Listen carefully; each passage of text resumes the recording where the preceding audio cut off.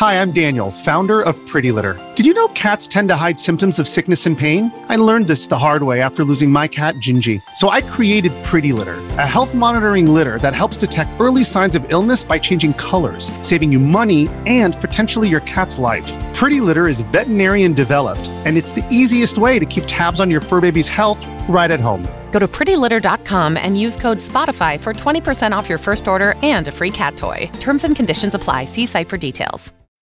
When you need mealtime inspiration, it's worth shopping Kroger, where you'll find over 30,000 mouth-watering choices that excite your inner foodie. And no matter what tasty choice you make, you'll enjoy our everyday low prices, plus extra ways to save, like digital coupons worth over $600 each week. You can also save up to $1 off per gallon at the pump with fuel points. More savings and more inspiring flavors make shopping Kroger worth it every time. Kroger, fresh for everyone. Fuel restrictions apply.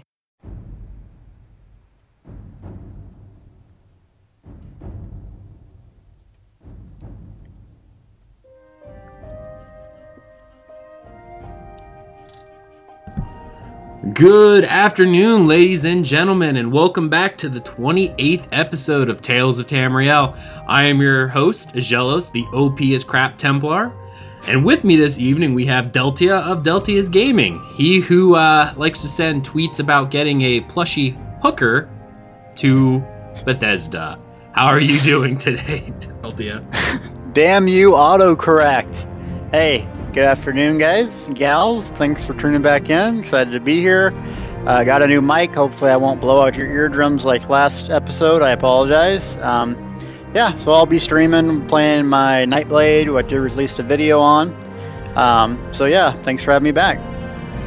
Excellent. So glad to have you back. And for those who are listening in chat, yes, Thais is not with us this afternoon. Unfortunately, after last week's episode, we got a phone call that her grandfather is not doing that well. He was unconscious and on a respirator in the hospital with pneumonia. He's only in his early 60s or something like that. So she went down to visit to make sure everything was okay. Visit her mom, her grandma, because they weren't doing too well with what was happening.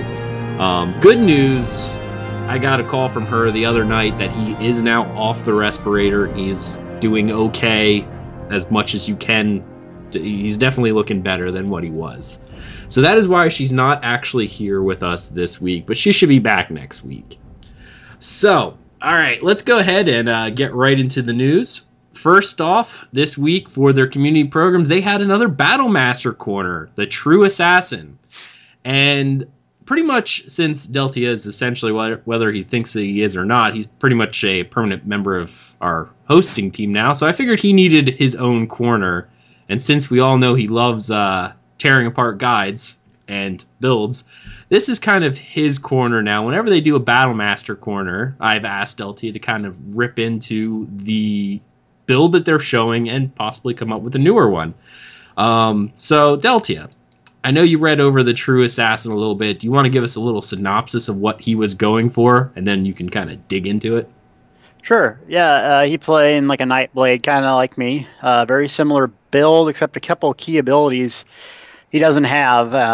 But really just trying to do this sneaky assassin thing, like typical cookie cutter Nightblade rogue class type of build. He's using a lot of ranged, a lot of stamina-based attacks, and then dual wield for melee.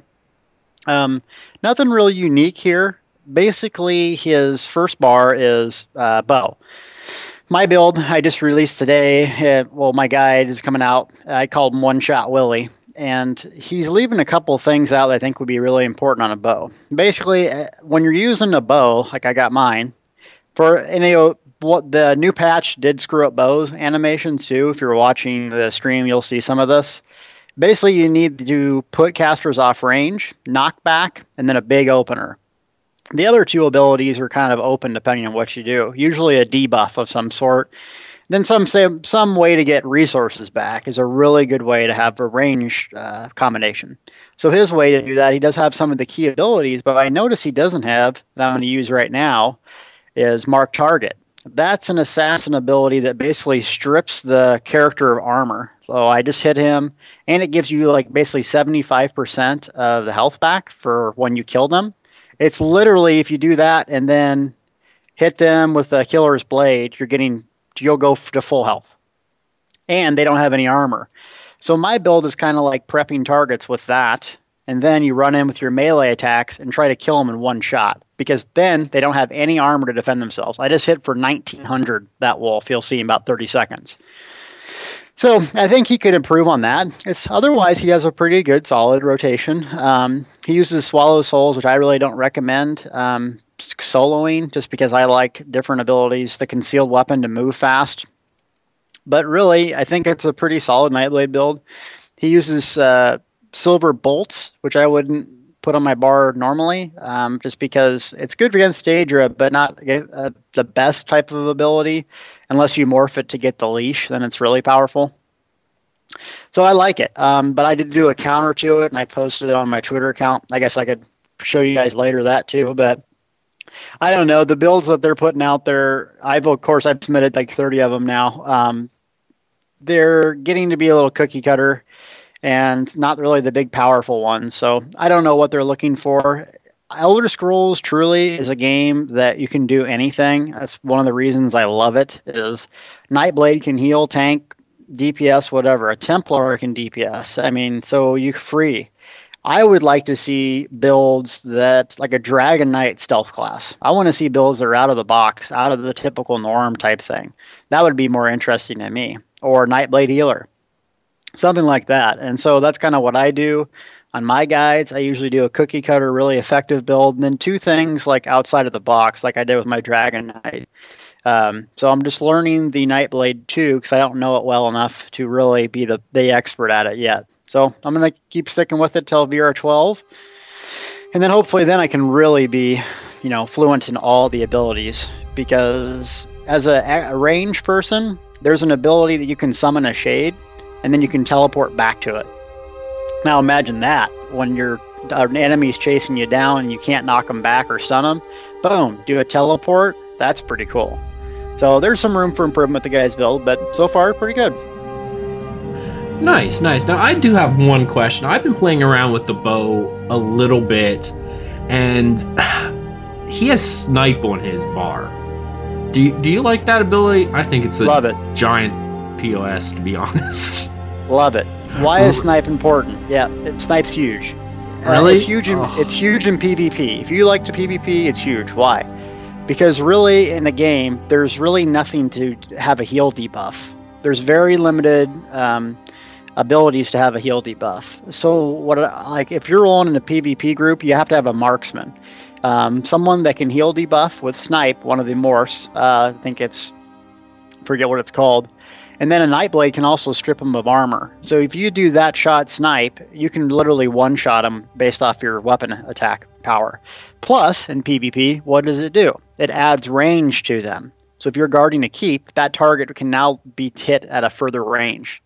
That's why it's important. It's really a good PvP ability, to be honest with you. PvE, you could probably have something else there. But if you're going to do PvP, that's a deadly ability to have.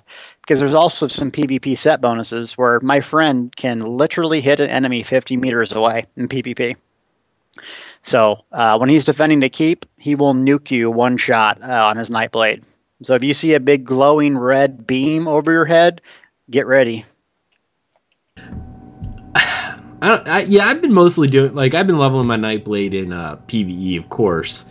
And I got Snipe, and I found it to be pretty much worthless. Like, one shot, if you get an opening, that's great. But it seemed it seemed like the stamina cost was too high for the amount of damage it did. My poison arrow cost a third of that amount, and then with the dot, actually, I could cast 3 of those, and the amount of damage I'd get from one Snipe. So I didn't find it all that useful, but apparently, I guess it is. Huh. Well, it depends on what you're trying to do. Remember, my build's called One Shot Will. What am I trying to do? Kill something in one shot. Well, Snipe is the hardest hitting attack in the game, almost. So if you're trying to do that, and as a Nightblade, I can strip him of armor, and they don't react to it. So like if you're watching the stream 30 seconds from now, you'll see what I'm doing. So I'll hit him, got him stripped of armor, peel back, snipe, boom. 1,100 damage. Closes the distance, and dead. That's why snipe's good. I guess I'll have to give it another shot. And as I'm just going down through his build, and you're definitely helping me out with my Nightblade because I'm leveling him up. Silver Bolts I wouldn't use for anything. It's too much stamina cost for what it actually does. But you don't like Strife? Nope, I don't. Because Killer's Blade, Reaper, Mark Target is such a better ability. Mark Target strips someone of armor. Yes, it strips you of armor too, but the health return you get for it is much more impressive than Swallow Souls or whatever the morph is. However, it's really good if you're a tank and you're getting healed in a PvE group because it increases the amount of healing you get. So I can see that. But there's just other abilities that are too important for me to use that slot for. I don't like it. All right, I see. But there's no perfect build. It's just your play style. Right. Well, I've been generally playing as I'm leveling up, kind of the solo survivalist kind of build where, I'm a DPS build ranged and I need to keep myself alive. And I've been using that a lot to actually keep me up. And it's been doing a pretty good job. What level are you? Like 15. Yeah, at 15, it's fantastic because you got a good steady stream of health. It has tons of range. But then when you get up and you get leeching strikes, now when you hit anyone, you get magic, health, and stamina back. That's really good. Right. Okay. Well, I'll take your word on that and try that out. Next up, can you tell me why Shadow Cloak is good? I don't think it's good. Shadow Cloak. I use Dark Cloak. What is Shadow Cloak the first instance or the other one? It doesn't matter. I don't think the ability's good at all. Really? What? Why not? It doesn't, like, when I'm using it, I'm thinking half the time what it's supposed to do is allows me to go instant invisible, which if you have some of the passives that increase your armor and attack power and stuff when you're coming out of stealth, I think that's supposed to help. But half the time it doesn't last long enough for me to even get an attack off to get a stealth bonus. And sometimes it just breaks for no random reason. It just, you hit it and it's gone. Yeah. There's a combo. Basically, if you're watching the stream, you'll see what I do over and over and over and over and over again. I use Dark Cloak, which is basically removes 3 dots or effects over me. So as a vampire, that's huge.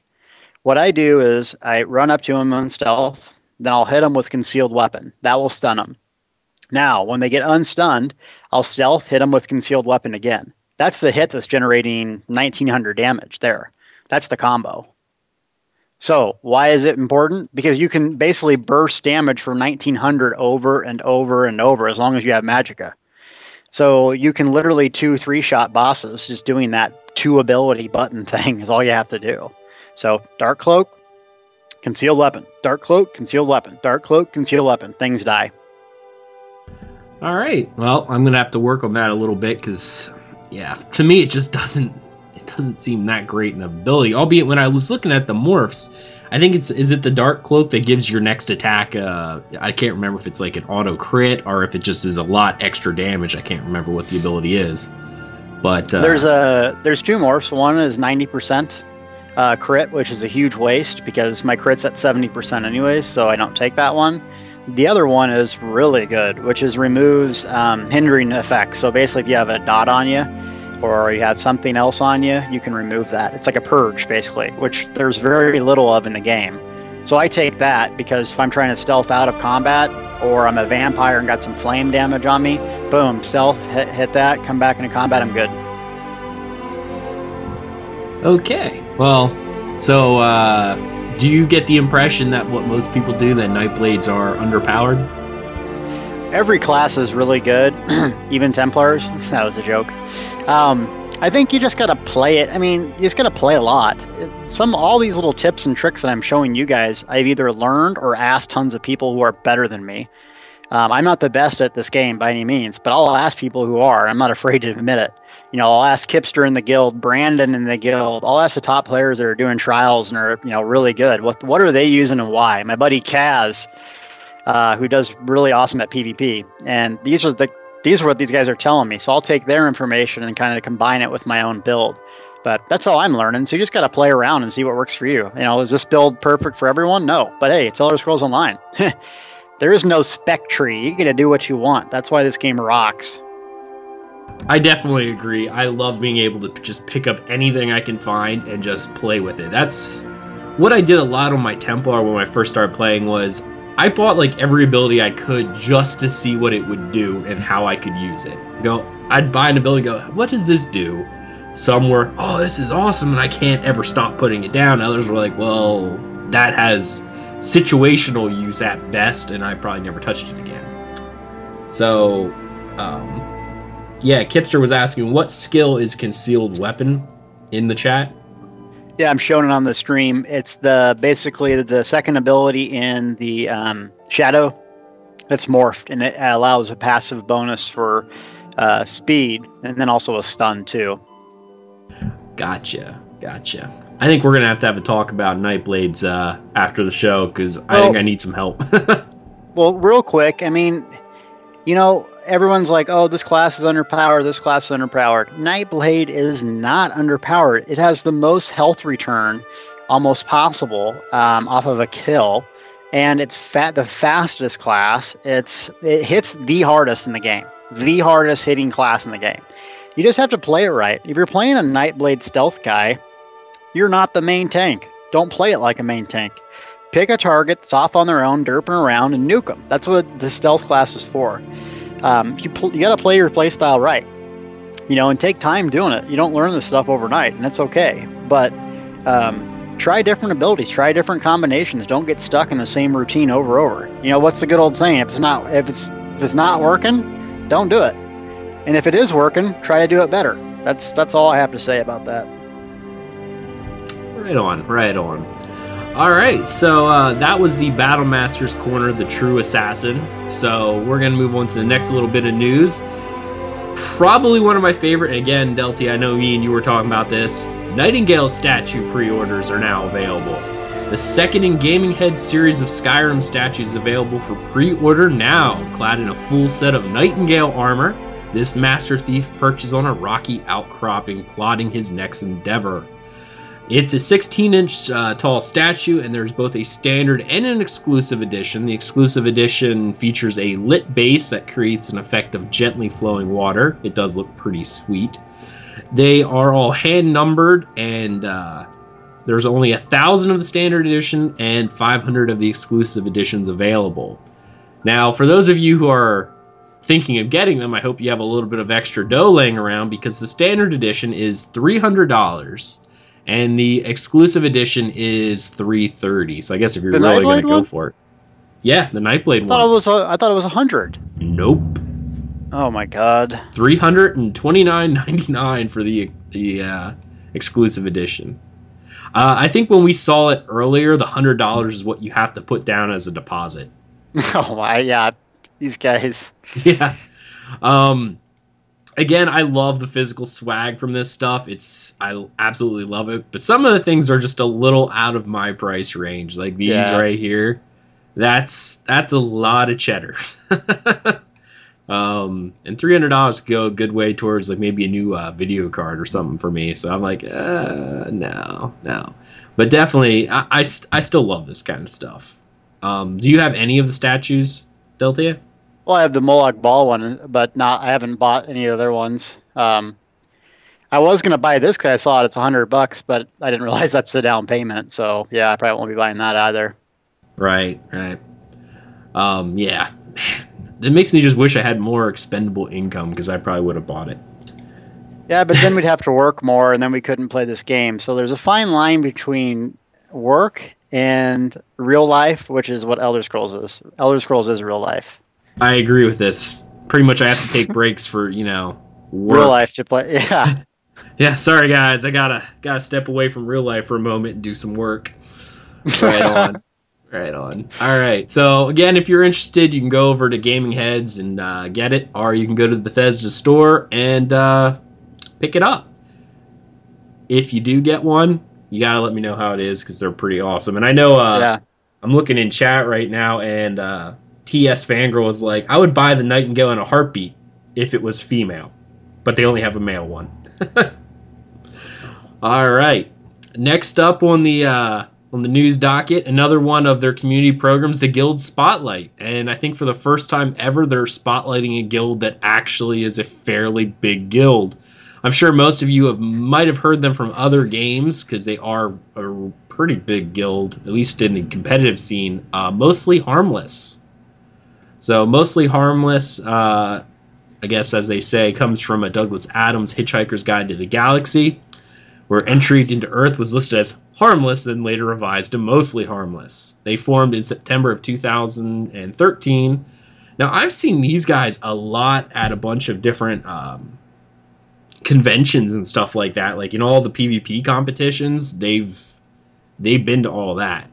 So I know they are part of the Daggerfall Covenant, but they are a multi-gaming community. I guess there's 80 or so active members in the ESO community, but more obviously in the greater community there. Apparently they're active mostly during the early morning, or most evenings into the early morning from 6 p.m. Eastern to 3 a.m. is when they have the largest amount of people. They have people from all over the world, and they, as they say, what makes their guild unique, they are an incredibly organized and accomplish great things in Cyrodiil while maintaining the idea that nothing we do is mandatory. Yeah, they have won a lot of competitions. A lot of it. I'm trying to think. Delty, did they go to the PvP competition at QuakeCon? That was Brandon's guild or Kip's, or I don't remember which one, but one of them did. I don't know who did that or whatever. I couldn't remember for the life of me which one it was. Oh no, they did. They won the PvP QuakeCon tournament. I'm looking on their site right now. So the Mostly Harmless did win the PvP tournament at QuakeCon. Give me arenas. We'll see how much I like PvP then. Apparently you have to go to one of these conventions to do their idea of arenas. I'll bring King Full Test there. Nice. All right, yeah, and Kipster says Brandon and him were in the Trials competition during the QuakeCon event. So, anyway, if you're interested in checking them out, they are on the Guild Spotlight on the official Elder Scrolls Online page. They're also, you can go to their guild website, which is mhguild.com. So essentially, mostlyharmlessguild.com. You should go there, check it out. Can I say something about competitive guilds? Absolutely, go for it. Competitive guilds, I've been in them, I've led them. I'm not doing so currently, just because I have a job. There's a lot that comes with it. Number one, you're going to be asked or forced to play the most overpowered spec, class, whatever.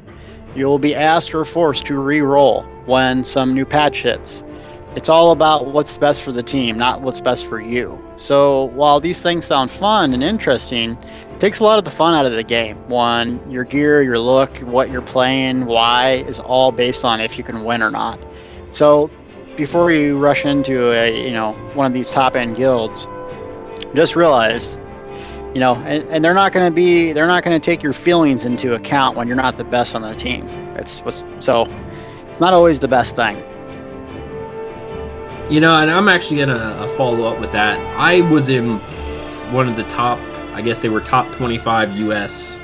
rating teams back in 2010. And it is very much true. While they weren't a PvP, they were a PvE-oriented guild. Whenever you join one of these very large guilds, they do have pretty strict rules, whether or not they say that or not. You may not have to attend their stuff to be part of the guild, but if you want to be part of the guild that actually does stuff, you have to. Our raid team that we were on raided 5 nights a week, and you had to maintain a 98% activity over a 3-month period. That was 2 raids you could miss in 3 months. If you missed more than that, you were off the team. Not only that, but as Delty said, when patches came out, I played a Retribution Paladin in Warcraft. I sat out for an entire raid tier because my class got nerfed to Oblivion, and they wouldn't take me as a DPS. So I had to sit out for an entire raid tier. which definitely was not very fun, but it is true. They're like, if you want to come back in, you have to level up whatever it was at the time. I forget what it was. And I was like, you know what? By the time I leveled it up, it'd probably be changed anyway. But yeah, it is. If you join one of these, they often, these guilds are separated by sex, if you will.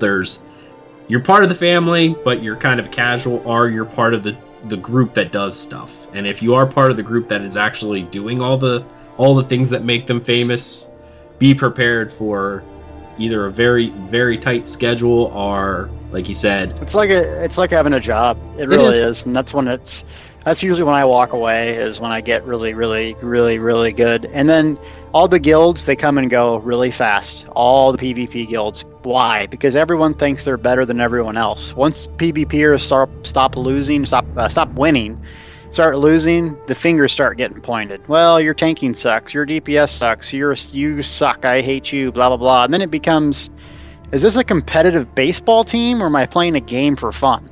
You know what I mean? So I don't know why I'm going on this rant, but that's why I'm not doing it in this game. I refuse to do it. I don't want this to be a job. I make YouTube videos and guides because I love the community and think what I have is maybe useful for some people. But I'm not turning this game into a job. Absolutely. I mean, I think we've all done that at one point or the other. And while I like to play a lot, I still do like to... If I were part of a hardcore rating team right now, I'd have been kicked out by now by how slow I've been leveling in ESO. They're like, wait, you listen to the... No, just skip over and get to max level right away. But I didn't. I would have been kicked out by now. It's just how it goes.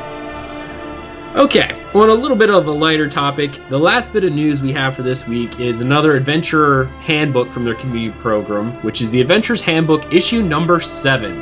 And this week they're back with more guides created by players, obviously not Deltia, like you, to assist you in your travels in Tamriel. Bastards. There's a lot to do in ESO, and we know that everyone can use a little helping hand along the way. Check out these guides, you might learn more. First up today, they have a guide, helpful guide to status effects, which is on the official Elder Scrolls Online forum, Status Effects NU, that will show that your character may have and may be subject to, and how to deal with them. Player Cinna has compiled them into a neat list that describes the effects and several methods you can use to break or avoid them altogether. Definitely a handy reference for any adventurer.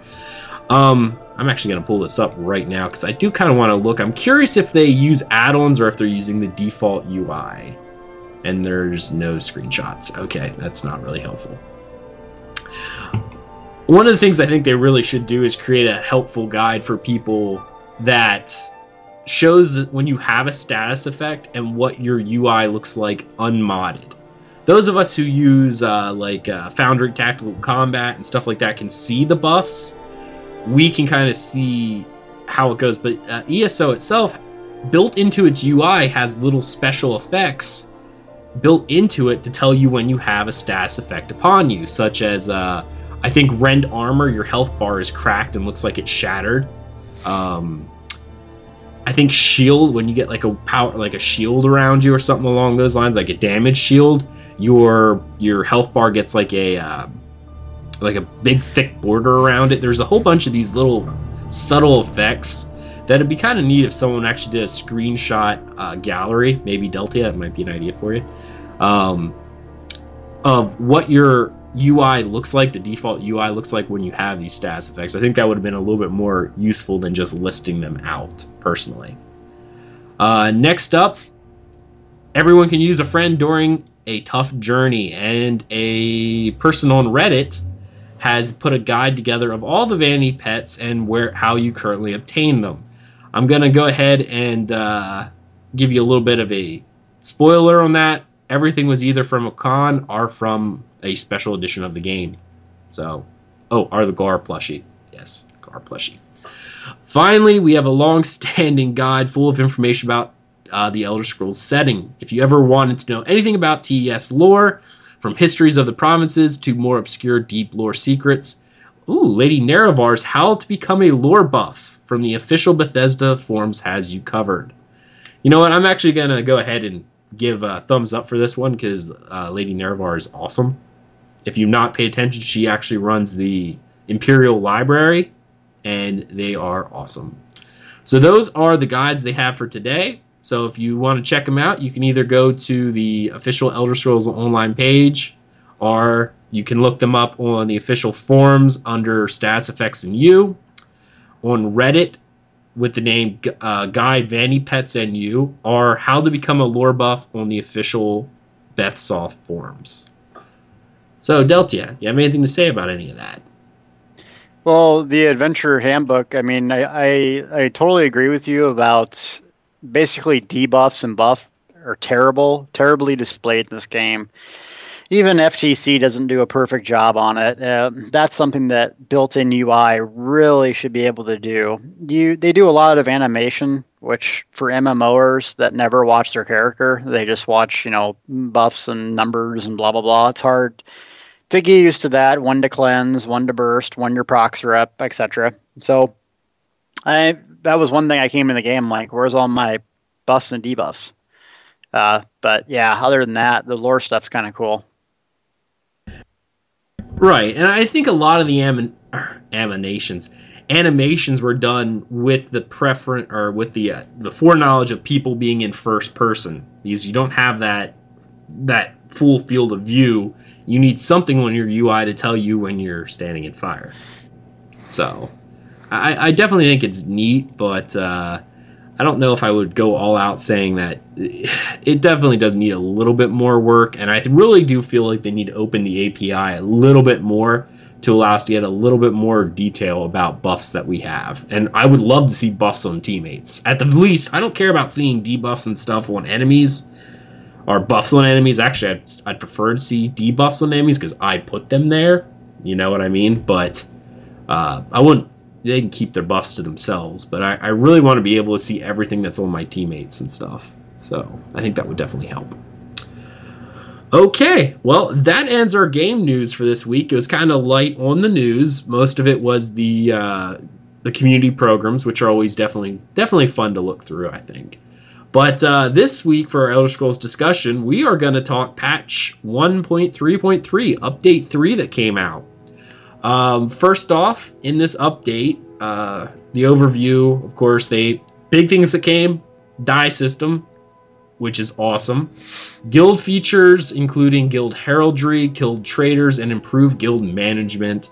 And, of course, the changes to Cyrodiil campaigns. So, first off, Deltia, give us an overview of what you thought about Update 3, how it was released, overall reception, that kind of fun stuff. All right, we'll start with the good, then we'll go bad and the ugly. Good. Die system absolutely rocks. I mean, the game is colorful, and each character looks unique and different. I loved it. I mean, it really makes achievements worth getting. I mean, even at max level, if you're dinking around, have nothing to do, it just gives you something else to do and unlock. So I really liked it. I didn't realize how just basically you can customize every little part with different colors, and it's unique and different. I mean, it's really pretty impressive, actually. So I really enjoyed that. So the bad, I would say some animations got broke. The weapon swapping's not perfect. Trials gear can be sold, so it's bind on equip. It's not. So basically, everyone's hawking Trials gear, which is unfortunate because now you don't really have to do the content to get the best gear in the game. I don't know why that hasn't been hot fixed or whatever, but I think that's terrible. The ugly is the guild system was broken at launch, and so guild banks weren't around for 3 or 4 days. So that was kind of bad. And then we'll talk about PvP servers. I think that was a much needed change, especially with the separating the vets and the non-vets and their own separate PvP areas. The problem is that during peak times, everyone tries to go on the 30-day server. So on peak times, if that's your home or guest or whatever, it's nearly impossible to get in there, or you're waiting for an hour. So while there is less to choose from and they're more active, you can't get in to play with your friends. Like for instance, you guys, Tales of Tamriel was hosting a guild event, and I got 3 or 4 friends to go, and we were going to go gank you guys, not tell you, and then live stream it and make fun of you today. But I couldn't. Why? Couldn't get in the server. So that's a little disappointing too. But overall, much customizations. This game does a good job with guild tabbers and making it feel like guilds matter. Most games don't. You have a tag over your head, that's it. This is, wow, really, I'm in this guild and it matters. I got my guild post trading store here. I got my tabard. We're completing trials, Z, so it's done a good job at separating guilds. Now that there's a visual distinction, because there isn't over your name, which I think there should be. So I think it's good overall. Just like anything, they broke a couple things. They'll get that sorted out. As far as content goes, they need something meaty coming up. They need something else. They need another system, another trial, another veteran rake dungeon, another PvP instance, something, because it's lacking a little bit of endgame. If you're not into trials or doing the PvP stuff and you're done leveling, well, you might go level on alt, or you might quit the game. So I think they need something to come out here pretty soon that's meaty. Absolutely, and I was going to follow pretty much echo all of that. This patch, while I think it was this was what you would deem a quality of life patch. Everything that was done here is all side stuff, which is good, because the die system is amazing. I love it.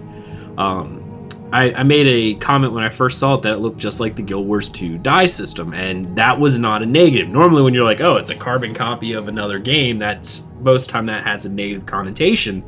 But for me, it didn't, because Guild Wars 2's die system, which, as you can tell now, is amazing, right? It just, the ability to do all, like, the primary, secondary, and then the smaller portions of your armor all in 3 different colors. It's really, really in-depth, and you can get pretty customized with what you have.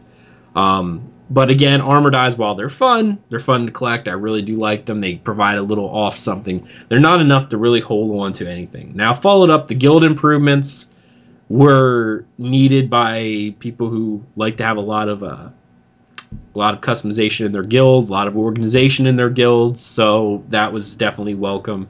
But again, that's a quality of life patch more than anything, excuse me. Guild heraldry, definitely cool. And actually, one thing that I thought was really neat, and I don't know if you noticed this, Deltia, but whenever you when you buy a guild trader, that guild trader is wearing your tabard. Did you notice that? I haven't bought a guild trader, but yeah. And when I walked up to one and I looked at it, I'm like, wait a minute, this guy, the name of the guild was the Lion's Guard, and it had a big blue tabard with a lion. I'm like, it's wearing its heraldry. And I looked over at these other ones. Whenever you get a guild trader, that trader wears your tabard, which is pretty neat. I like it a lot. Something else interesting is the guild traders themselves. I need a confirmation for this, but from what I'm hearing is when you bid on one of these, if you lose the bid, you lose the money. Have you heard that, Delta? I have not. I don't know. I couldn't confirm or deny that. I played the 5th. Okay, plead the 5th. I got you. From what I've been hearing and what I've even noticed is when you place a bid, if you bid and you lose, you don't get that money refunded. Other games, like I've seen, where if you bid on something, the money disappears from your in-game wallet. But if you lose the bid, it gets sent back to you, maybe minus the listing fee. But this one, I think you lose all of it. Oh, and Arcaneer does say yes, you can confirm that you do lose all of it. So, I mean, when you're bidding on these things, it's an investment because you will lose that money if you didn't bid enough. So bidding like 1,000 and hoping no one else bids, you've lost that gold. So that's kind of interesting. Definitely a little strange. Next up, the guild bank gold. Other games have had a type of Dark Age Camelot, for one, had what you could call a guild tax, that whenever you killed a monster, it generated X amount % of gold and was deposited into the guild bank. That doesn't have that yet, but apparently you can make gold off of all the commissions. So whenever the auction house cut is taken, it goes into the guild bank, which is kind of neat. But that's pretty much going to fund whichever guilds whichever guilds win the guild trader spots, they'll, every time they sell, they're going to keep making extra money to continue getting their bids higher and higher. So they'll eventually be able to always hold it. The Alliance campaign changes. I kind of want to stop here and Delty, let's talk about this one for a little bit. I definitely think they were needed from the 90 days, but I was a little surprised because I think the main campaign that I put as my home at encouragement from Kipster was Bow of Shadows, because I guess we own all of it and it gave us all the buffs. And I guesting on Thornblade, the 30-day campaign. It's kind of strange that the biggest day campaign is the one that's always full. Like, because the other ones were empty. You know what I mean? Like, I would have thought the 5 days ones would be packed. You know, the small ones, and this one would be a ghost town, but it's actually kind of the opposite. Did you notice that? Yeah, the 30-day campaign is what everyone wants to be in. I wonder why that would be, though. Because no one wanted to be in the 90-day one, so I would have thought the shorter day campaigns people would be jumping over, but it looks like those are ghost towns. Yeah, I don't know. It seems, the funny thing is, it seems like each alliance has their own campaign that they dominate, and then everyone parks their character there at home to get the buffs, and then like the other factions like respect it and don't go clear it out, and so everyone has the buffs, and then everyone just fights on the one. It's terrible. It is a little strange. Like the other factions won't go clear it out. So my guy right now, let me check, is Hatteras. That's basically all controlled, so I get all the buffs, and then, you know, Ebonheart guys have theirs, and then DC have theirs, and then like none of us Aldemary guys will go into yours and destroy it. Just like, I guess the people, the PvP community is like, yeah, we'll give each other buffs. That's crazy. Pretty funny, actually. Because Bow of Shadows is definitely the Ebonheart Pact one. So I'm assuming Hatteras is AD, and I would assume Chillrend is DC, because the only other one, Blackwater Blade, is a non-veteran rank one. Yep. Interesting. But yeah, Thornblade is completely full, and I really didn't think that was actually going to happen, because people were avoiding the long campaigns in the original iteration like the plague, and now the longer campaign's the only one people go on to. That's bizarre, because if I have a week off from work, I'd try to get Emperor on a week campaign. You know, that's what I would try to do, because you can't get Emperor another way, because you have to play so much. So I would think that a casual player, if they had some time off, it would be more advantageous to play on a shorter one. But I could be wrong. I don't know. I haven't heard why people are doing that. I don't know. I don't know what. There has to be an advantage, otherwise people wouldn't do it. It definitely is really weird. But yeah.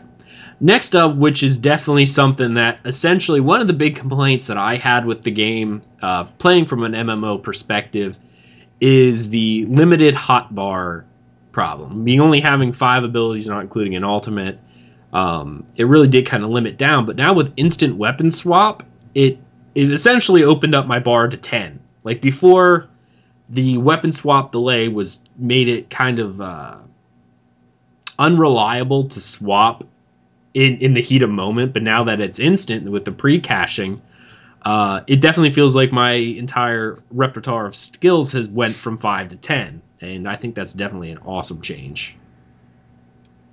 Do you agree, Deltia, or do you have something else against instant weapon swap? No, I definitely agree. I think the game, I hated the limited hotbars. Hated it at first. Coming from, a basic traditionalist MMOer. Now that I play and stuff, it's so cool, because every build is different, and you have to, like, this is one slot. It's going to take up 25% of what you're doing. Like, it has to be valuable. So I think it's cool. And the weapon swap, I've noticed it, but it gets bugged out a little bit, and will all, like, suddenly not swap back, or my staff that I was using is now a two-hander. So that needs to be ironed out. But once they get the timing down just right, it'll be nice. Excellent. Last up, I guess, really, other than the dyes, not I guess last up, but they did color correction, which is pretty sweet as well. That they just went through and updated all the post-processing effects in most of the zones. And I definitely think they did a really good job. But they did tell us how to change it back if we really don't want it, so it's kind of neat. Armor dyes. Difficult mode has been added as a new optional difficulty mode for Final Fight of the Aetherian Archive and Helross Citadel. Now, Kipster will tell you this. I was really excited about this because me and him were talking about it a lot. Really, really excited about the difficult mode because I was really upset with the way Trials, and again, I haven't been in it, but like you said, your friend who's terrible at PvE is saying, yeah, it's easy mode, and from watching videos and stuff, that's what it looks like. It looks like easy mode. I was really at high hopes for the difficult mode of the end bosses. But again, I shall go unfulfilled here because apparently it's not that much more difficult. Have you heard anything about the difficulty mode? Oh, I think it's a joke. Brandon, real quick, 2 shout-outs. 1, Kipster, thanks for giving me grain solvent really cheap. 2, Brandon gave me like 15 purple rings because he has so many of them. Thanks. Okay, so Brandon's a big dog, like one of the best PvEers in the world, and he comes in Mumble or TeamSpeak and tells us all like the top players are doing. They literally cleared Trials without wearing armor. They cleared it naked the other night. That's not even the hard mode. They one-shotted hard mode. I'll say it again. They one-shotted the very first time they ever played it when it was open, one-shotted it. So it needs some work. It's not a raid like a typical PvE raid. It's a burn check. It's a DPS check. That's what it is, and that's one mechanic that should be in every raid, but it shouldn't be. That's the only thing that goes on. And I haven't gone in them either, so I guess I'm the noob here too. But at the same time, I don't know. It's kind of disappointing. That's the top tier gear. Top tier stuff can be one-shotted. That's the best skill in the game probably, but they did it naked too? That's crazy. Right. And I think Kipster's telling you no, they didn't. But okay. So. Well, I could be wrong. I was watching Kipster live stream it, and then he had to turn it off because they didn't want to give away their stuff. But just watching it, he was telling me they got it after a couple attempts, and I think his guild got a world first on it. Or at least that's what they posted. But even so, it was a matter of 3 or 4 attempts until they were able to beat it. And that just, it disappoints me because those raids need to be more difficult than what they are. Because right now, anyone essentially can... This reminds me of when Blizzard introduced the LFR rating. Pretty much anyone who puts on light armor and does a destruction staff, as long as you know how to stand on top of other people, can do these raids because they're not hard. So it's just very, very disappointing, especially from someone like me who likes the Dark Souls difficulty, the make you cry. Yeah, definitely disappointing. I'm really hoping that they, like they said, when they're releasing their new trials for like the Serpent and stuff like that, that they go ahead and, I guess, learn from their past mistakes and go, okay, these first ones were not really what we wanted them to be, or what our player base wanted them to be, and make some changes. Well, make it a raid where you have to have unique builds in there. You don't have to have just, if it's just DPS stuff, everyone's going to do the exact best DPS. Make it so you have to have 3 tanks at one fight. That's what they were catering it or saying that it was going to be. Like everyone's going to have to heal and everyone's going to have to tank, and that's what originally they were promising. That's not what the end result is, that you can stand in a circle, healing springs, and impulse to death. That's not a good raid. A good raid makes team unity matter, where it's more than just pressing the same 5 buttons over and over. You have to move. You have to coordinate. Leadership has to tell people where to be and why. Everyone has to react as a group and a unit. That's cool stuff. And that's what I feel like, to be honest, that the VR dungeons are. the VR dungeons are hard as hell. If you don't stay out of the red, you don't call like when you need help or appeal and you need CC or whatever, you die. That's the most fun thing for me to do in the game currently. I want more of that, more 4-man content. Or woman, TS Fangirl. Nice. And the chat has some pretty good points about saying how makes you question the skill level of the devs, how when the devs are doing it, that they said they haven't even beat certain trials or whatever. And they're talking about 4-man. I'm under the point where they should like bring in the best guilds in the world, such as like Blood Legion, the official like sponsored teams that do this stuff, and have them come in and try to beat it. You need to get it up to a level of difficulty that's so tough it takes them a long time to do it. You know what I mean? Yeah, and it's not just numbers based either. Yeah, you can pump up the HP and pump up the damage they do and make it a numbers game, but that's not what makes a good raid or a good encounter. It's the mechanics that make it fun and hard. It's the mechanics where 3 people have to stand here, 4 have to stand here. This guy has to do this at exact the moment. This guy has to solve a puzzle. Everyone's racing and it's terrible. That's what makes it fun, where every moment is like, oh my God, what's going to happen? So the mechanics is what makes the thing, and you'll memorize the mechanics. Everyone does after a while. That's why basically everyone can do these raids, but make it more about that than just doing damage and surviving. Then you'll have amazing content. Don't you agree? You're the PvEer. Oh, I totally agree. And I'm an advocate of not so much mechanics that are, I guess, I liked phased encounters, but this is what I like. I like when you do phased encounters with a boss and you're given a hot bar, okay? So the boss will have a hot bar, but there's no, he does this attack, and then 5 seconds later he does this attack. I think during phases, I'm an advocate of, all right, during phase 1, this boss has these 3 abilities. He will randomly pick and do one every 15 seconds. Yeah. Good luck. And then when you push him to the next phase, okay, you know those 3 abilities that he randomly would use? Well, now he has 4 more that he will randomly use every, 15 seconds. Good luck. Every fight would be different. Because maybe he your team has a hard time, like they have to clump up together to absorb damage, and it's heck on healers. And they're like, whoo, we survived that. Oh my goodness, how do we ever do that? And all of a sudden, oh crap, he's doing it again. That kind of stuff would be awesome. Yep. And I really think that would, arguably, I don't know if the world first people would argue about that, because technically the laws of averages could be on their side, and one person be like, we didn't get world first because this guy did the ability that we suck at a million times, and they got a cleave ability over and over and over again. So they just, they got lucky. I don't know how you would really want to mess with that, but I still think it would keep people on their toes. And every time after an ability was done, they'd be sitting there going, all right, well, he's either going to do one of these 3 things. What do we got to do? And all your people would have to be engaged and ready when that timer's up to go, 4 seconds, everyone get ready. We got to watch. What is he going to do? Oh, crap, he summoned ads. Everyone split and do your ad, what we practice for ads, whatever. Yeah. That would be fun. I'm always like, I guess it seems like I'm banging on the game or doing something like that, but I'm really not. Like, I play this game like a job. I mean, it's so much fun. I mean, just picking little things and crafting and sending people mails, or it's like they created a world you can live in. We just want to make it better.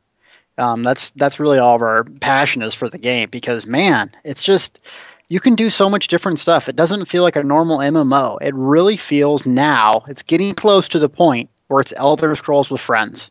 When they get a couple more things in here, a couple more good storytelling points, a couple more, things to do, then the market's starting to change. You're sitting out hawking your wares. That's old school MMO stuff that all of us miss. There is no global auction house where you can buy everything and just everyone undercuts each other. This is what an old school MMO combined with new age technology and stuff should be. It's not perfect. I just want to say, I'm not trying to bang in the game all the time, but I just want the game to be good. And what I like and what Ag likes might be 2 totally different things. I think there's room to get both in the game. I really do. And one of the best things about MMOs is they need, because there's such a time investment, they need to cater to all types of gameplay. Yep. When you log in, like you said, you're living in a world. What do you do when you wake up? Well, let's not, since we're all adults, we have jobs and stuff like that. But when you wake up on a weekend, you wake up, go, okay, I have 18 hours till I go back to bed. I don't know if people think like this, but I do. And go, what can I do in these 18 hours? My wife. It's going to be Elder Scrolls 9 of it. Yeah, exactly. But you have a choice, and just as in real life, there's things I could play Elder Scrolls. I could go out and do yard work, which I often don't do. I have a choice about what I could do. And that's yard work or nuke some imps. Nuke imps wins every time. Exactly. Not saying that, like you're saying right here, I still had the choice. I chose the one thing. But MMOs definitely need to cater to everybody, because when you come in, that's how you make and have such a huge player base. That's how games like Warcraft still, like, yes, they're losing lots of players now, but they still are probably the biggest MMO out there, even by losing half of their player base, because over the years they've adopted different stuff of, we got the ratings. Well, now let's add arenas for the PvPers. Oh no, well, here's Battlegrounds. Well, they did that before that. Here's something casual for people to do. Hey, why don't we let the super casuals go back and do old content solo? There's stuff you can do in the game that, that has a lot of everyone stuff. Can do. Everyone can do. When you log in, it's not, well, the only thing for me to do is PvP or... Yep. But enough that you can PvP if that's all you want to do. If you only want to do arenas, do it. But like TS Fangirl myself, we have I watch her tweets and stuff. We're totally different play styles, and she doesn't level as fast as me and takes it slow and reads all the stories just like you and the Twit Queen. But that's okay, because this game you can do that and feel comfortable doing it. There's no rush. Absolutely. When I log in, that's when I do my first playthrough, I read everything because I want to know everything about the world that I'm essentially living in. But later playthroughs, I change it up. But yeah, there's different stuff for us to do. So that was update 3. But now that we kind of got done with our talking about update 3 and what all was released, let's talk a little bit about what we think went wrong. I think we kind of highlighted a little bit with update 3. But first off, as a little bit of other news, there is a die system fix incoming on Monday. That is going to be August 11th when the servers go down, because there was an error where people were getting colors for dies that they hadn't unlocked yet. That is going to be fixed. If you've already used those dye colors, it won't change them off your armor, but you won't be able to put them back on different armor sets or whatever the case may be, or change them up until you unlock them. So that change is going to be there. So first off, dye system, while it was released, wasn't released without errors. Did you find these to be hampering in any way? My friends did, because they got really hard ones to get, basically getting all of the motifs on one character, but they didn't get credit for it. So they had the opposite effect, where they didn't get all the achievements they were supposed to. And I got exactly what I haven't even looked. I got the colors. I got black and yellow. Life's good. That's all I need. So all my characters except this guy are black and yellow and look amazing. So I'm happy. I have no complaints with the dyes. All right. Well, next up, there's been a lot of complaints about, I know it happened to us, the instant weapon swap. While it's awesome for me, there's been some issues where, because of the pre-caching, it looks like it gets messed up from time to time. And the item you're using isn't really the item that's displayed. I had this the other day where I run a two-handed greatsword and a restoration staff, and somehow or another I started holding the restoration staff like I'd hold a two-handed greatsword, and that's what I'd be swinging my two-handed greatsword abilities with the staff, and I would be healing with my sword. But to other people's screens, it looked like I was doing the right thing, so that's kind of interesting. And also, Delta, can you tell us a little bit about the bow animations? What exactly happened? I don't know. It's completely screwed up. We're like, so I'll do a snipe, and then 10 seconds later, the damage will apply. And then all of a sudden the thing dies. And then my weapon won't go back to the other one. It's really goofy.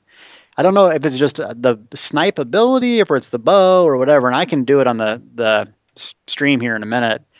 So, and then the weapon swapping, like you said, I'll go back to another weapon. Then I'll get a bug where basically I'm holding block, even though I'm not blocking. And it's just the animation. So it's a little glitchy. They'll get time to fix it, but nothing game breaking at the moment. And every game has these, every big patch. So I'm not too concerned. Was it only the bow that was causing these issues?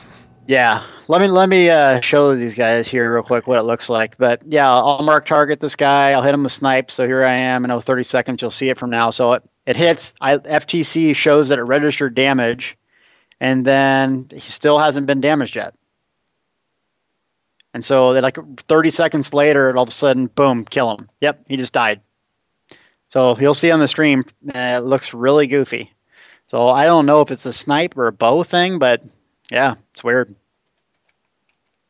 That's really, is it? I guess that's just really strange. Hopefully they'll get a fix to that pretty soon.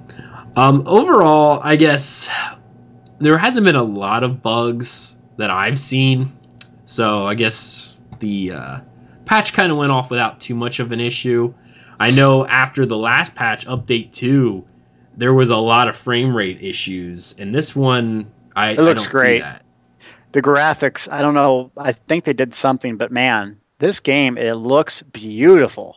If you got it turned up on high and stuff, wow. Now, Cyrodiil still gets pretty glitchy, but just tooling around and stuff, I'm getting, over 60 frames. I'm getting 75 right now. It looks amazing. The armor, like now the colors, this color saturation, it's just beautiful game. Absolutely. This was definitely probably one of the best patches that they've released with the fewest amount of bugs possible. I really think so. This one didn't have a whole lot. So definitely a great update, and I'm really glad it came out. Anything else you want to say about Update 3? No, I'm happy about it. They'll get 2-3 things straightened out. I don't know if it's intended to be selling the Trials gear. I hope that's not intended, because that you shouldn't be able to get the best gear in the game with money in game. I really don't want gold spammers coming back to this game. So other than that, I don't think anything's game breaking. But like we said, they need some meaty content now. It's time to get some new gameplay. Why is World of Warcraft still successful? There is a trillion things to do. If you want to do arenas till you're blue in the face, you can. You want to do objective-based PvP till you're blue in the face, you can. You want to do pet PvP, you can. That's how immersive it is. Pokey wow. So, yeah, it looks... Okay, let's be real. The graphics look ridiculous. But who cares? When you can do tons of different stuff and you've spent 9 years on one character, you're going to have a relationship with that game. So they're doing the same sorts of things, talking about... Once that Thieves Guild thing comes out, Dark Brotherhood, this game will blow up because everyone loves that. Oh, absolutely. And I think it'll be definitely really nice for when this game comes out. When those things come out, how they're slated to come out will be right around the time that the projected PS4 and Xbox release. So Xbox will get all of that. Wow. Right at the start. Dark Brotherhood, Thieves Guild. Because with their current release cadence and how they said the console releases probably weren't going to be ready until December or early January, we will be up to Update 5, I think it is, by the 5 or 6 by the time that the content patch for Xbox and PS4 is out. So we'll definitely probably have the Justice System and Dark Brotherhood and Thieves Guild, which will be amazing. Yeah. All right, well, that was our thoughts on patch 1.3.3. That's update 3 for everyone and all of its update goodness. Now we're going to move on to my favorite part of the show, the Tales section. So first off, I'm going to talk about the guest tales a little bit. Every show I try to get into a habit of sending out little messages on Twitter to see what people in our community have been doing. And I got a few responses. Rode, our friend over at TSOcast, he pretty much said, work, kill, grind gold content into fine dust. So apparently he's working on the Cadwell's Gold quest line, the third why am I drawing a blank on the word here? Third alliance going through. Yeah. Our friend Kipster, yay Kipster. After the big update, I spent some time setting up the new gear sets, which are now 4-piece Aether and 4-piece Twilights, with the new gear sets and PvP bonuses, which I think are bugged because I have way more. I thought I put you on mute, phone. My phone is possessed. I have way more spell crit than I can count for, up to 74% spell crit. Then we ran some hard mode Theron Archive. It took us 3 attempts to figure out the strategy, which works. Completed hard mode a couple more times, then farmed the crap out of normal AA to get all new BOE gear to sell. That's sad. BOE trial gears, that's another rant. I'm sure you'll cover it in the new episode. Yeah, we did. I'm also leveling up my Nightblade, which is now VR4. I hate that the stuff is BOE. Absolutely. Yeah. I really hope it is a bug, like you said, Deltia, because that... I wouldn't mind if it went BOE when the next trial came out, when it wasn't the current gear, but to have all... And he was telling me even the hard mode stuff, the best is now BOE. Oh, that was a bad change. Real bad change. Because I don't know who they're hoping to make happy here. Because it's like, well, we want to make the gear available to everyone. We'll make them work for it. Or what happened to your promise that crafted gear will be on par with, trials gear? Or even, anything of that nature. You should be able to have something to make it up to par. But, making it BOE just makes it so that another game that I play, Final Fantasy XIV, has this problem rampant, which is a big problem, is the top free companies or guilds in that game farm out trials, which are essentially what they do here, which are one boss raid encounters, and they will charge people to bring them in to get them through the content because no one wants to try to get through it. And these guys are making hand over fist gold over this because people can't find enough coordinated people to get through trial content. And Final Fantasy XIV really is pretty difficult, and I'm happy. Some of it's hardware wise. I won't get into that. That'll be for a different discussion. But if you're not good enough to get through it, or find people who are good enough to get through it, these guys are just selling it like it's nothing. And I've actually talked to several of them, and they make a good point. They're like, the worst thing is with this, the people who buy this aren't people who are terrible. They actually could probably beat the trials by themselves. They just don't know enough people. They don't know enough people. So yeah, it becomes an economy of, well, now if I can farm enough gold, I can get the best gear rather than putting forth the effort and actually playing the game. It's a negative on the community as a whole. Absolute negative. Next up, our friend Obi. Oh my goodness, I'm just calling you Obi because I don't want to butcher your last name. Sorry about that. Little time I had to play in the game this week was searching for gear and weapons to share with guild members who need it. Our friend Brandon Pearson, that's Brandon who does all the high-end PvE stuff that you were talking about, did your shout-out, did a naked clear of AA first in world to beat hard mode Elra, made a stamina build that rocks, and killed a bunch of Nords. I approve of all of that except for the last line. You are dirty, dirty Bosmer. And our friend Ark over there, I started merching. Oh my goodness, I'm just tongue-tied. Started selling, so he's spending time wandering around, gathering mats to sell. It's just fun to wander around. So those were our Twitter and Facebook responses for this week. Deltia, why don't you tell us a little bit about what you've been doing in ESO this week? Oh, what haven't I been doing? I need to stop playing this game so damn much. No, I ranted about the Templar, and I'm going to... Basically, doing these guides in this game, I haven't really found my niche end game. So right now I'm taking the time to level up, do all my crafting, and just wait till something comes along that I really want to spend all my time doing. And I like to learn the game in and outs to kind of see what classes are doing what builds, and why they're effective. So... just kind of been leveling my Nightblade. Went really hardcore, and I'm like, I'm getting this guy to VR1, and I'm making a video this weekend. So that's what I did. I stayed up late last night. So I don't know if you guys are like this or not, but I'll sit around at work and I'll be doing something. I'll get a couple seconds to think and I'll go, man, this build might be really awesome. If I swap out Snipe for Poison Arrow, I bet I could increase my damage by 30. I get home, what do? I try it.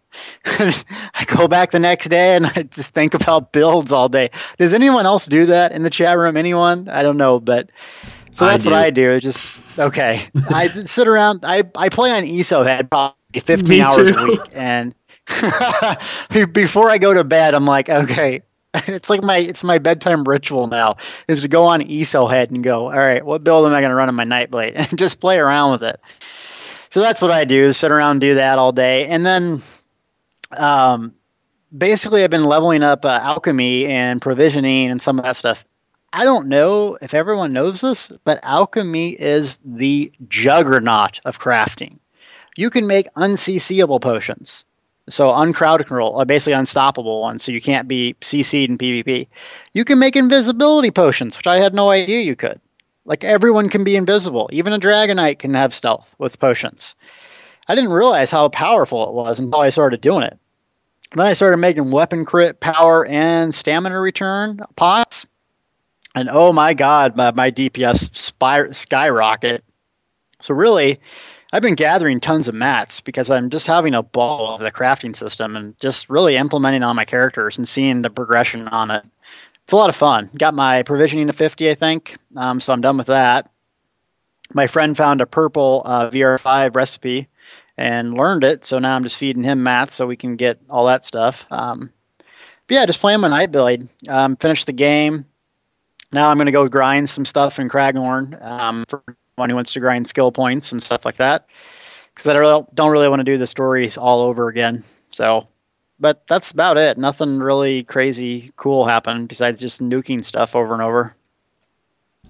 Right. Yeah, I do the same thing at work. I always have ESO Head on my window, and I'm constantly playing around with that character builder. That is the bane of productivity at work for me. Yeah, that's the bane Sitting of my job. Configuring a SQL server. Okay, ESO Head. I like that ability. Yeah, no, that's what I do. Do you have the one on your phone? I do. There's an app on your phone. Okay, and it tells you all the morphs of all the abilities. Mm-hmm. So I'll sit there, like I'll go through the Templar. I'm like, what can the Templar do really unique? And I'll just look at all the morphs and I'll forget and I'll come back on my lunch and sit there for 10, 15 minutes slipping through. And yeah, I love it. That is awesome. I absolutely love it. And because I do computer work, it's not hard for me to have one window up of what I'm supposed to be doing and then ISO related news on the other. Sitting there playing. Okay. All right. So because I said I was going to do this and I missed TS Fangirl's tweets, she hasn't been able to adventure this week. Didn't have any exciting adventures this week because I haven't been able to play all week, little sad face. But I'm finally made it to Windhelm, currently soaking up NPC gossip around town instead of unraveling conspiracies. I was harassing her on last night when she hopped on because she kept tune hopping. I'm like, if you keep doing that, you'll never hit VR rank. So she was laughing at me because she's like, yeah, I know. And then she walked off and logged on another tune. She's like, yeah, see, now I'm making it worse. But yeah, as for myself, I haven't done a lot this week either. Not because I didn't have time to play. It's because Thais, of course, isn't here and we always play together. Now, with that being said, tomorrow you guys will start seeing a Let's Play from me on our YouTube channel, because that's what I've been doing all week. So I've made a new Nightblade, who is going to be my banker tune eventually. But I've been leveling her up and going through the Ebonheart Pack storyline. And that's why I was really questioning you all those abilities. Like, why do you not use that? Because I don't like it. But I generally am trying to make her, she's a Breton. Yes, she's a Breton Nightblade who I'm focusing on bow, but then going to be daggers. And I've been playing around with her a lot. And I really like the Assassin Blade morph that makes it a ranged attack, because it just adds to my my bow arsenal. But I've only really been using poison or venom arrow, the soul thing that I asked you that was good. I can't remember its ability name now, and I feel bad. And of course the lethal blade. And I've just been tearing through stuff with that. And all medium armor, and she is a blast. I actually love playing around with her. She's a lot of fun. I also maxed out my final woodworking is now finishing up on researches. So I have all 8 traits on everything woodworking related. So if anyone needs anything, just let me know. And I've been keeping up to date on all my researches on my blacksmithing and clothing. I'm now almost 7 of 8 on everything. So I'm getting there slowly but surely. I'm trying to think what else I've been doing throughout the week. I think that's about it that I can really say. So that was all I did this week. Hopefully when Thais gets back, we'll be able to really... Oh, you know what? I did forget something. Dear Heaven Above. We had a guild event, which Deltia was unable to interrupt. And we had a lot of fun. We had 5 or 6 of us come out, and we were just exploring Cyrodiil. And just going to all the different delves and Ayleid ruins and trying to collect all the sky shards and closing dolmens. And it was just a lot of fun. The one last dolmen we did, oh my goodness gracious, they just kept coming. Like, the first one wasn't real difficult. I think I died because a Aldmari Dominion Khajiit snuck up behind me and shot me while I was kind of hanging in the back and just like murdered me. But the second dolmen we did right at the end of the night was rough because it just started summoning all these different ads. There were probably 20 ads on the screen at a time. Going to wait for Thais to do Spindle Grind. Yes, Kip. There we go. So I've been running around doing that, and we just had a lot of fun in Cyrodiil, and we probably spent 2 hours out there and got like 10% of the stuff done. Like, it's a huge zone, and some of it you can't even do unless you've taken enough of the keeps to open the relic gates. So that's a lot of fun. But yeah, that's what we've been doing this week, and it was really great. I can't wait to keep going. All right, we're going to move on to our next section, which is normally our dramatic reading, but without the Twit Queen here, we're going to skip over that because that's her section, and yeah, I'm not going to read it. Next up, for our community spotlight, there was a forum user by the name of Matt Uzis. Yeah, Matt Uzis. Yeah, there he is. I'm going to link it in the chat, and I'll also put this in the description on the podcast. It is a complete list of all the different set bonuses that are in the game with the release of Update 3, because a lot of the patches and set bonuses have changed on all of the different crafting bonuses and even some of the PvP bonuses and trial bonuses. So they actually went together on the PTS and created a whole little collage of pictures showing all the different sets and all the different changes to it. So if you're interested in looking at all these different sets, go ahead and check it out and see what you want to build. So there you go. All right, next up is our emails, our iTunes and emails. Let's see here. We didn't have any iTunes reviews this week, but we did have 2 emails. One from our friend Estelden. Another great episode, guys. Have to admit, this one is especially fun, as I actually disagreed with a few of Deltia's opinions. Which is a refreshing change, as I usually find myself in agreement with him. I must say that I am on Thais' side. We'll see, Estelden, that's a mistake. When it comes to the PvP, PvE integration. As far as I'm concerned, they should overlap. If you want to be the best, then you should do everything. I think some balance needs to be made though, as no skill should be clearly superior to everything else. I think we all agree on that one. But a slight edge makes people feel rewarded for their effort.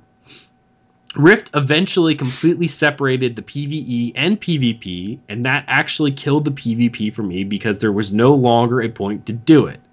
I know the fun is its own point, but I am an MMO Oh my goodness. Sorry about that. I'm trying to read this and the sentence structure is not there. But I am an MMO player.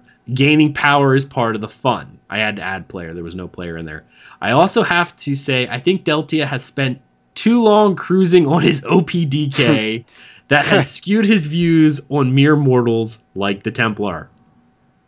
Deltia, do you agree with that? I do. Because Templars are awesome.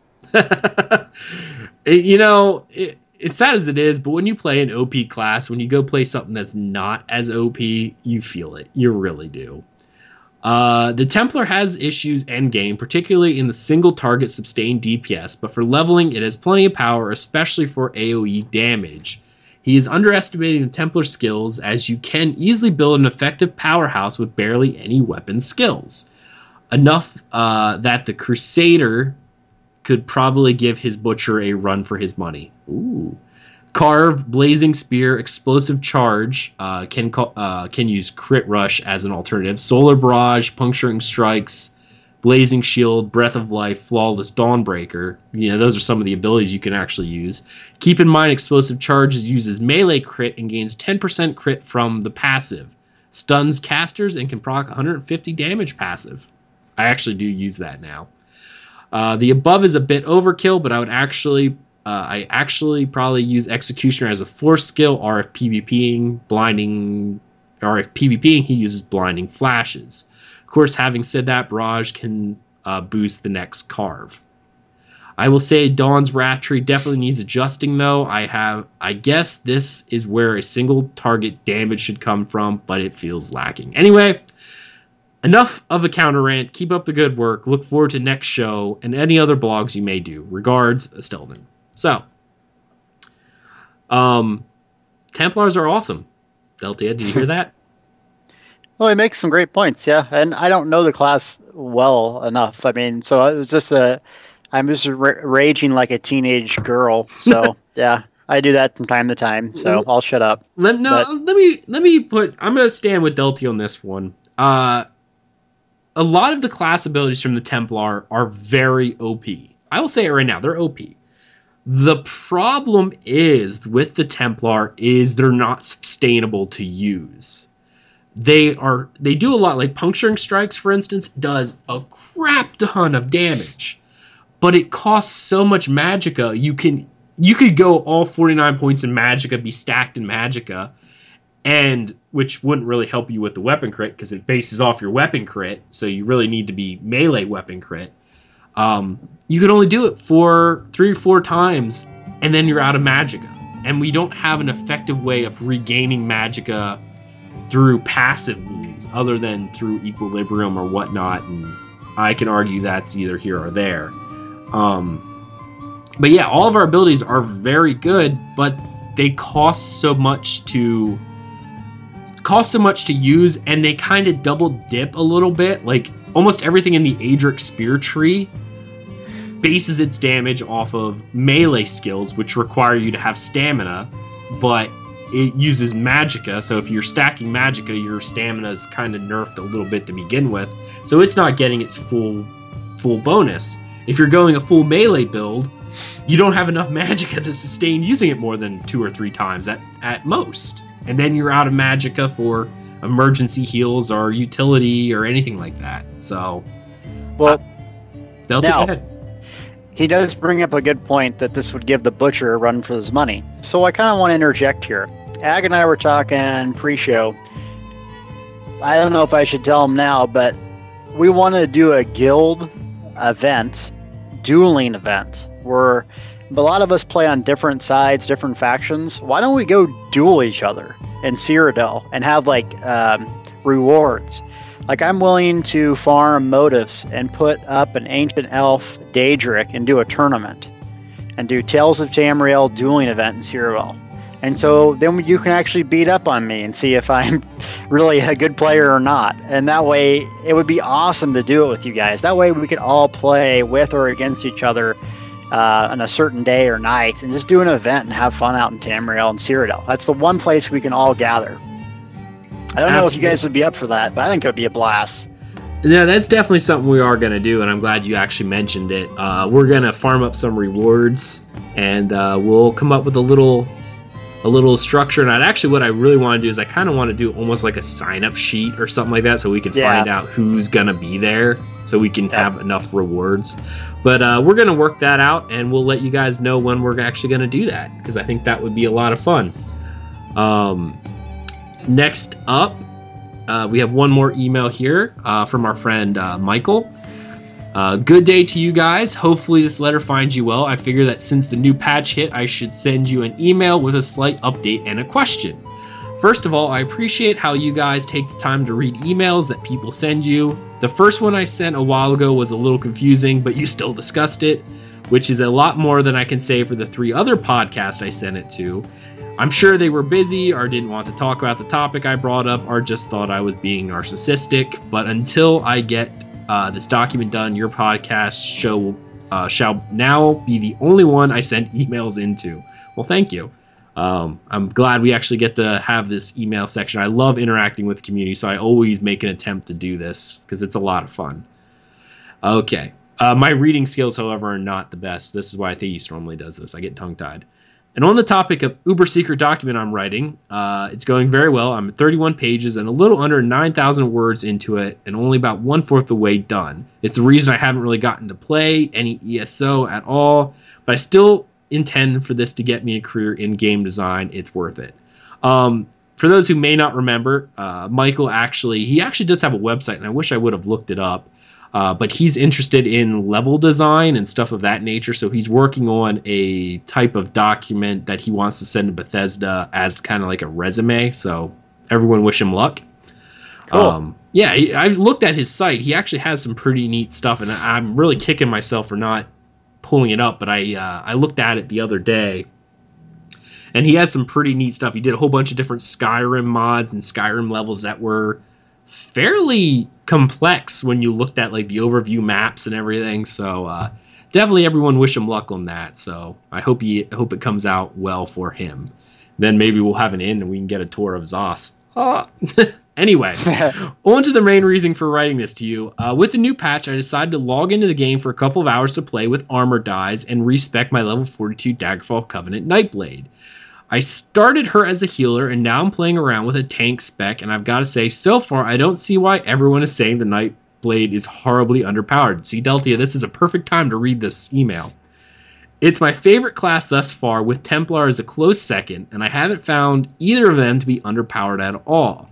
Unfortunately, since I'm in the Covenant with this character, I'll not be able to help you two with dungeons or anything. That is something that has bothered me since the beginning of the game. I don't mind the decision to allow any race to play in any alliance. I can see that worked fairly well lore-wise, and I don't think it hurts the competitive aspect too much, but for the life of me, I can't figure out why they allow any faction to be in the same guild. I'm pretty sure they did this so the population imbalance wouldn't make it seem like such a huge imbalance in guild stores. And so there's a better chance for most guilds feel nice, large, and active. As nice as those reasons are, I feel it makes no sense whatsoever in the lore and just makes the world feel a lot less warlike, especially when I ask in guild for help on like a dungeon and I get 10 responses saying, what faction? And, oh, I'm sorry, I can't help you, I'm Ebonheart Pact. I know that a guild can choose to only allow members of the same faction, but that rarely happens. What are your thoughts on the subject? Do you find it to be a hindrance? What would you have done? Would you have done it a different way? Do you think that they will keep it like this? Or was there just a way to make the world feel larger after an inevitable 1 month sub dropped off? And will it change in the future? Either way, sorry for the long email. Great job on all the podcast. Hopefully I'll see you in the game on rare occasions I get to play. Sincerely, Michael.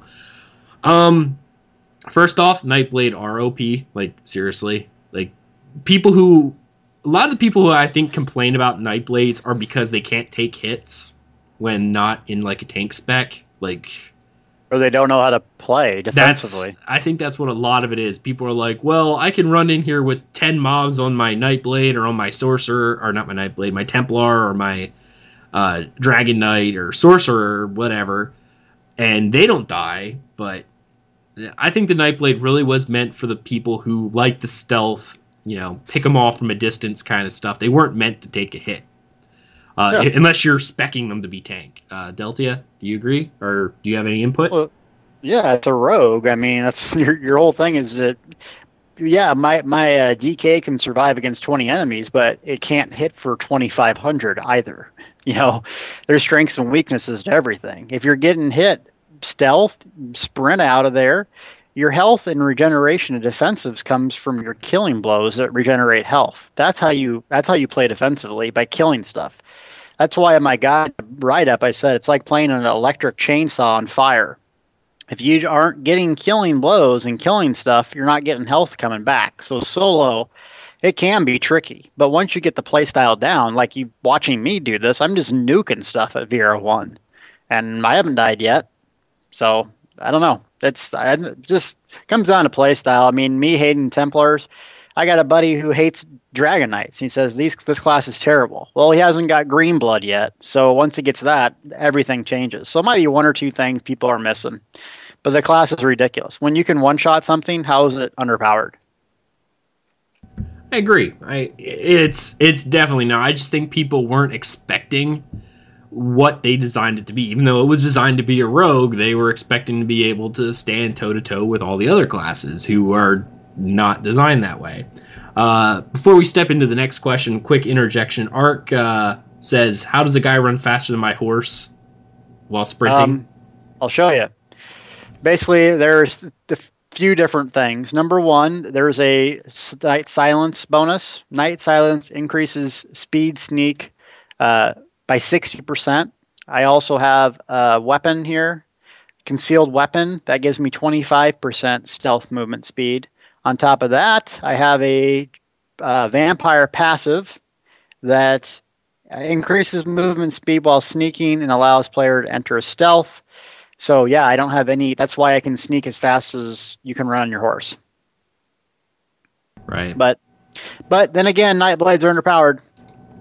Definitely underpowered.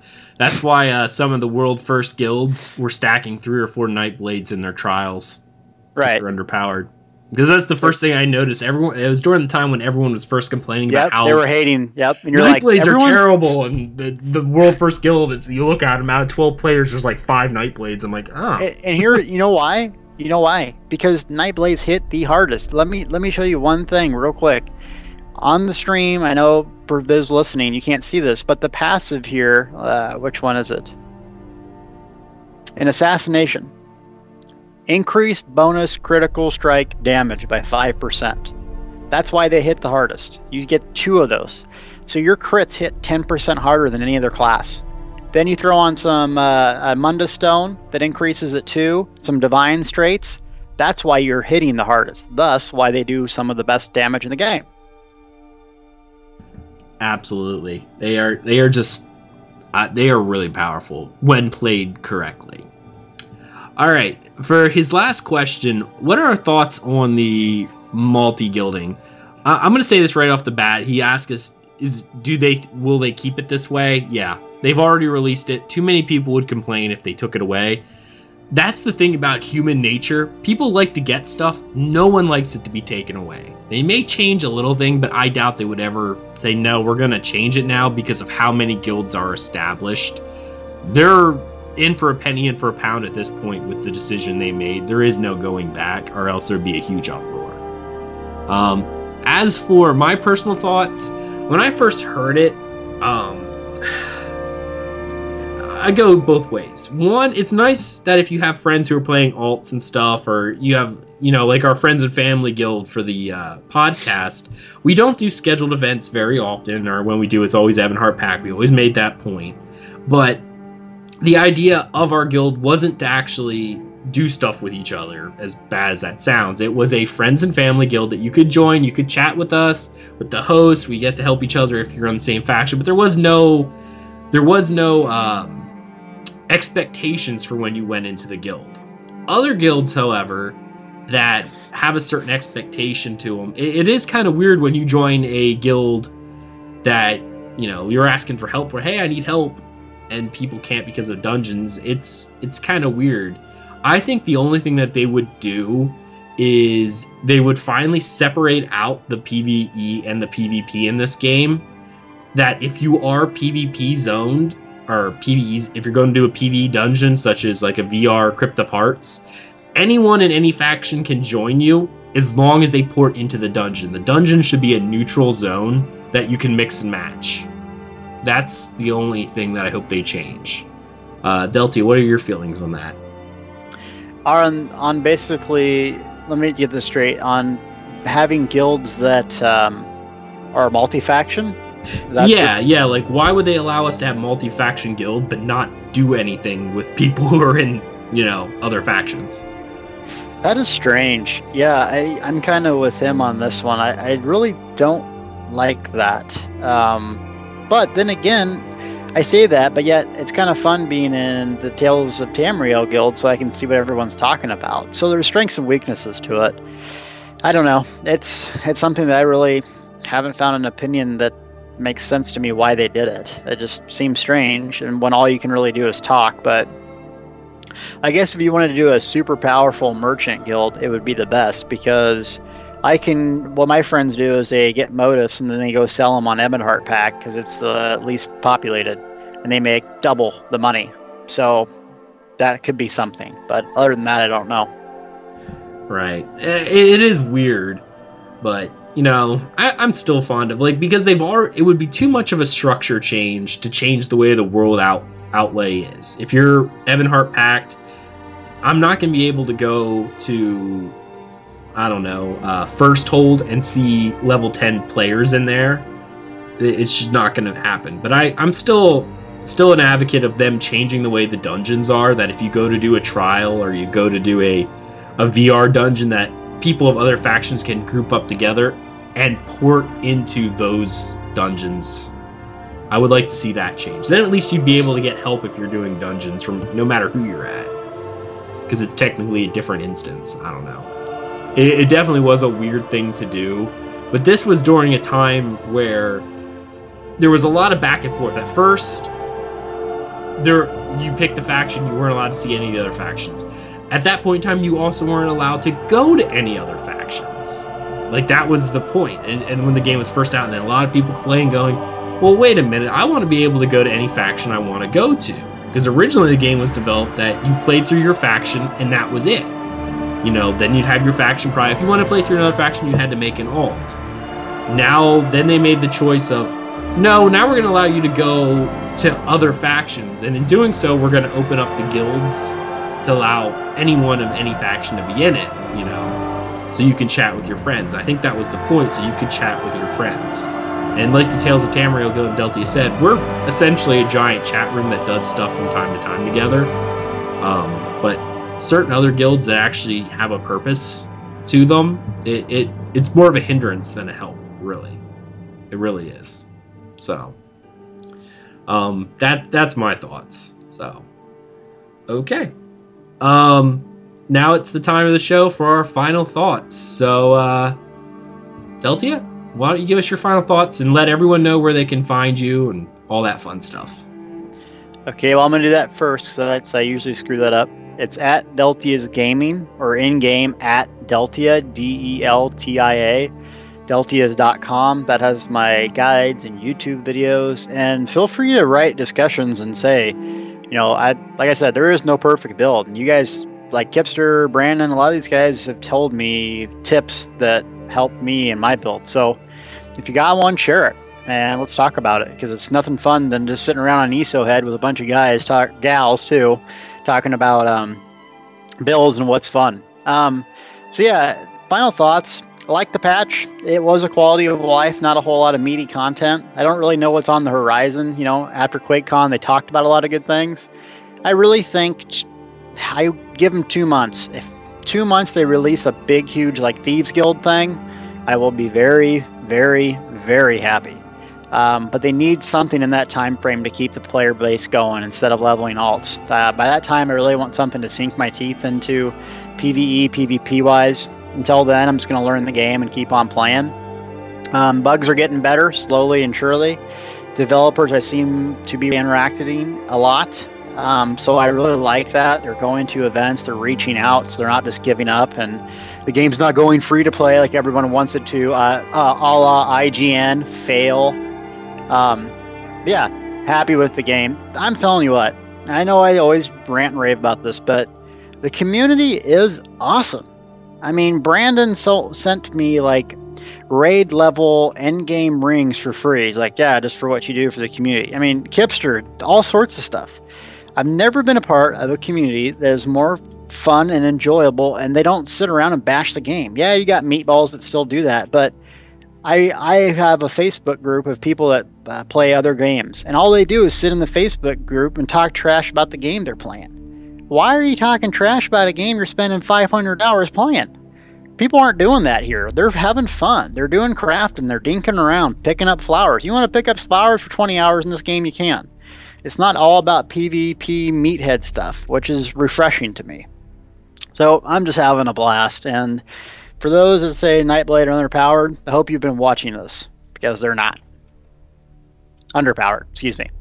So yeah, keep up the good work, Elder Scrolls, and please put one of my builds, guides, something on the page. I would love you long time.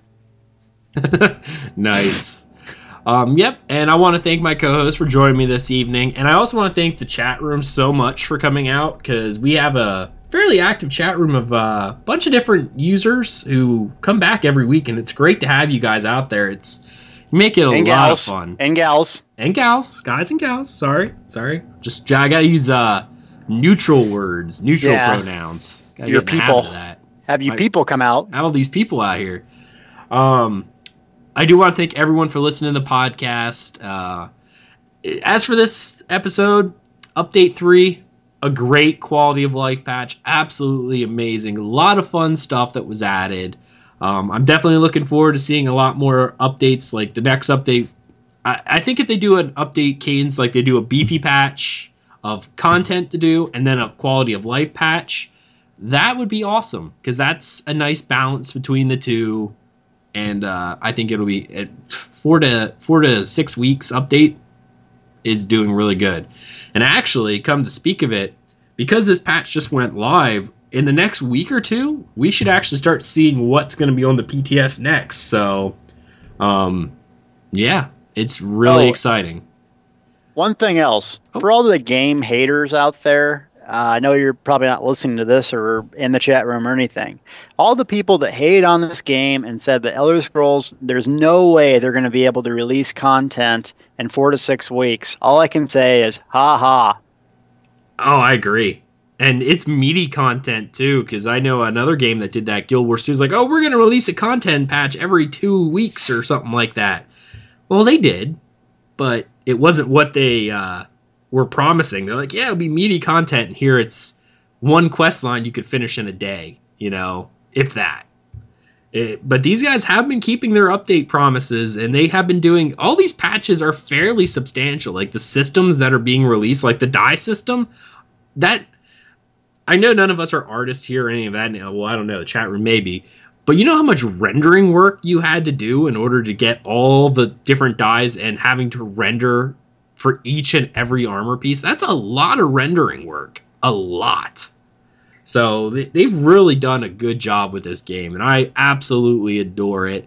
And I love doing the podcast. I love all of our fans and listeners, and it's great. So I do want to thank everyone for listening. If you wish to help support the podcast, feel free to donate via the PayPal link on the website. If you have any questions, comments, criticisms, and actually I'm also going to throw in here, if you have any discussion topics that you would like us to discuss, feel free to send them in, because I could use some more ideas. I want to know what the community wants us to discuss, because I'm picking things to talk about each week. And I would like to know if there's anything that is like burning on your minds that you would like to hear.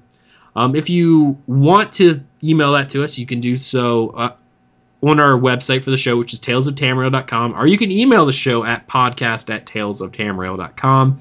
You can follow the show on Twitter at Tales of Tamriel, on Facebook at facebook.com/Tales of Tamriel podcast.